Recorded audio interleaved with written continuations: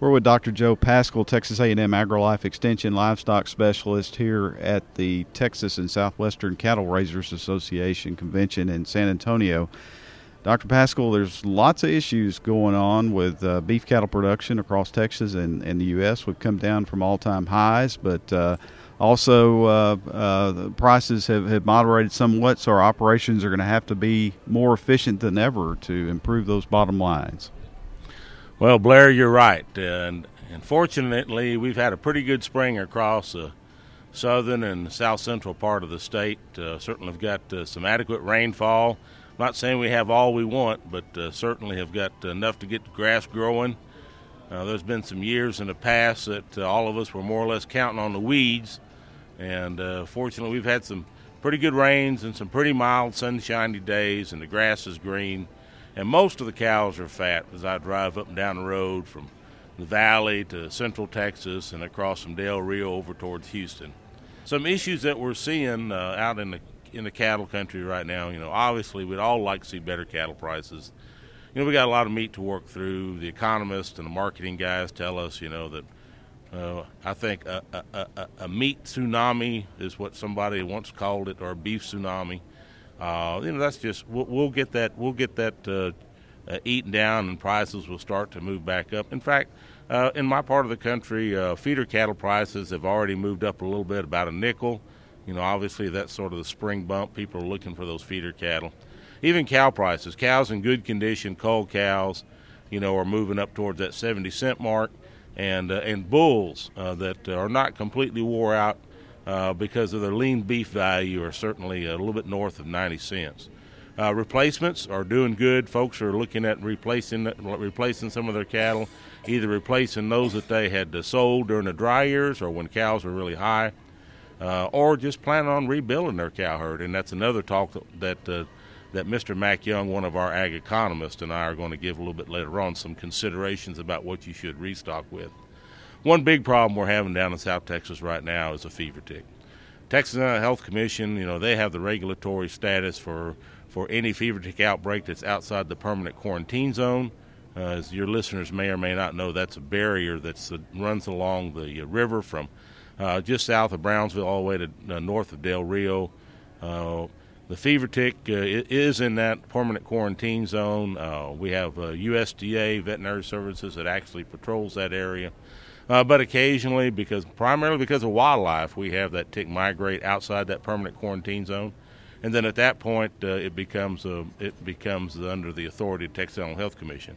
The reason why we worry about the fever tick, we've got lots of ticks in Texas, but this fever tick has the ability to carry a very dreadful disease called babesiosis. It used to be called cattle fever.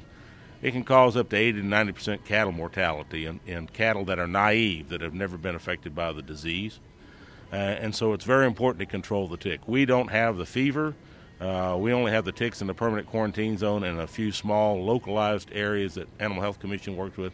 But Mexico, bless their heart, they have both the tick and the fever, or ticks, I should say, because there's actually two different species.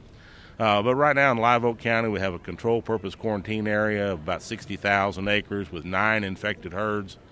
Texas Health Commission has treated I think about 3,500 cattle and about 300 or 400 horses. I believe it's closer to 5,500 cattle and about 300 or 400 horses. So they're getting their hands around it, but it is spring. We expect a spring bloom of ticks. There's a lot of cattle that went from that area to other counties, about 40, and about 50 locations out of state, out of Texas. And, if we ever have to have a fever tick quarantine come back to this country like we did 70 years ago, that would cost our Texas livestock industry well over $1 billion the very first year. So Animal Health Commission and Extension is doing a yeoman's job. Animal Health Commission in terms of corralling the tick. Our county extension agents and our animal science and veterinary specialists are out there talking about what the tick is, what the problem is, what to look for, and to make sure that we assist our colleagues in Animal Health Commission. Extension has a real role to play in education. We are an unbiased source of information. we have no axes to grind and nobody to pat on the back as far as products or techniques or procedures. We're out there trying to help farmers and ranchers select production practices that make them more efficient and more profitable. And really, my hat's off to county extension agents. They do a lot of different roles out there in the county, and they do an excellent job. As far as a cow-calf producer, surveillance of their livestock, obviously when you're running those cows and calves through the pens and so forth, I guess it's always good to have a watchful eye. Yeah, Blair. The fever tick, Dr. Brody Miller, he's our Region 5 veterinarian for Texas Animal Health Commission out of Beeville. He did a really nice job. It's actually on the Texas Animal Health Commission website on YouTube talking about the tick. But, yes, we want to enlist veterinarians and ranchers to be more observant of ticks on cattle. We have ticks on cattle like the Gulf Coast tick and the Lone Star tick that primarily are around the head area. These fever ticks, both species tend to like to be down in the soft tissues. They have a really small mouthpiece, and so they have to find really thin-skinned areas, so down along the brisket, underneath the forearm, back in the flank area, back up in where the udder would be or the scrotum would be in that really thin tissue area. They like to be up there in those folds where they're protected.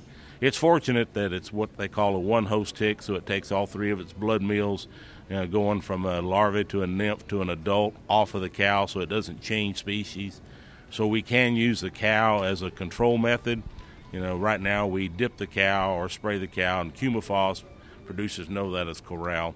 But yes, if producers see or veterinarians see ticks on cattle that are unusual, or even if they're not, if they think they know what they are, they're encouraged to collect those ticks, put them in a little bottle of isopropyl alcohol, and send it to their local Texas Animal Health Commission veterinarian. Because if they are fever ticks, we need to know where they're coming from and get a handle on it. Most of the ticks that were probably going to be submitted, I'd say probably 95% or maybe even 99 are going to be pretty common ticks. But there's some things to look for these ticks. As I said, they're very easy to take off of the animal because they have very short mouth parts. They're not typically really deep. Sometimes when you pull a tick off, you can hear it go sort of like pop, but that's not the case in these because they're not that deep. They're not very ornate. They're not very colorful. These ticks, when you pull a tick off and you put it in your hand, normally when you pull a tick off of yourself or your dog, the little sucker just really starts crawling off really fast. These ticks don't. They're very sluggish and very slow. And then, of course, there's some physical characteristics that probably are not easily observable under the naked eye with a microscope, like, their headpiece is six-sided instead of four-sided. As I said, their mouth parts are relatively even. And if you look, both ticks actually have sort of a shoulder. The first pair of legs are actually a little bit of a distance away from the head. So, those are the kinds of things that Dr. Miller has visited with veterinarians about and producers, and just trying to get them to be more observant. Dr. Joe Paschal here at the Texas Southwestern Cattle Raisers Association Convention in San Antonio. I'm Blair Fannin reporting.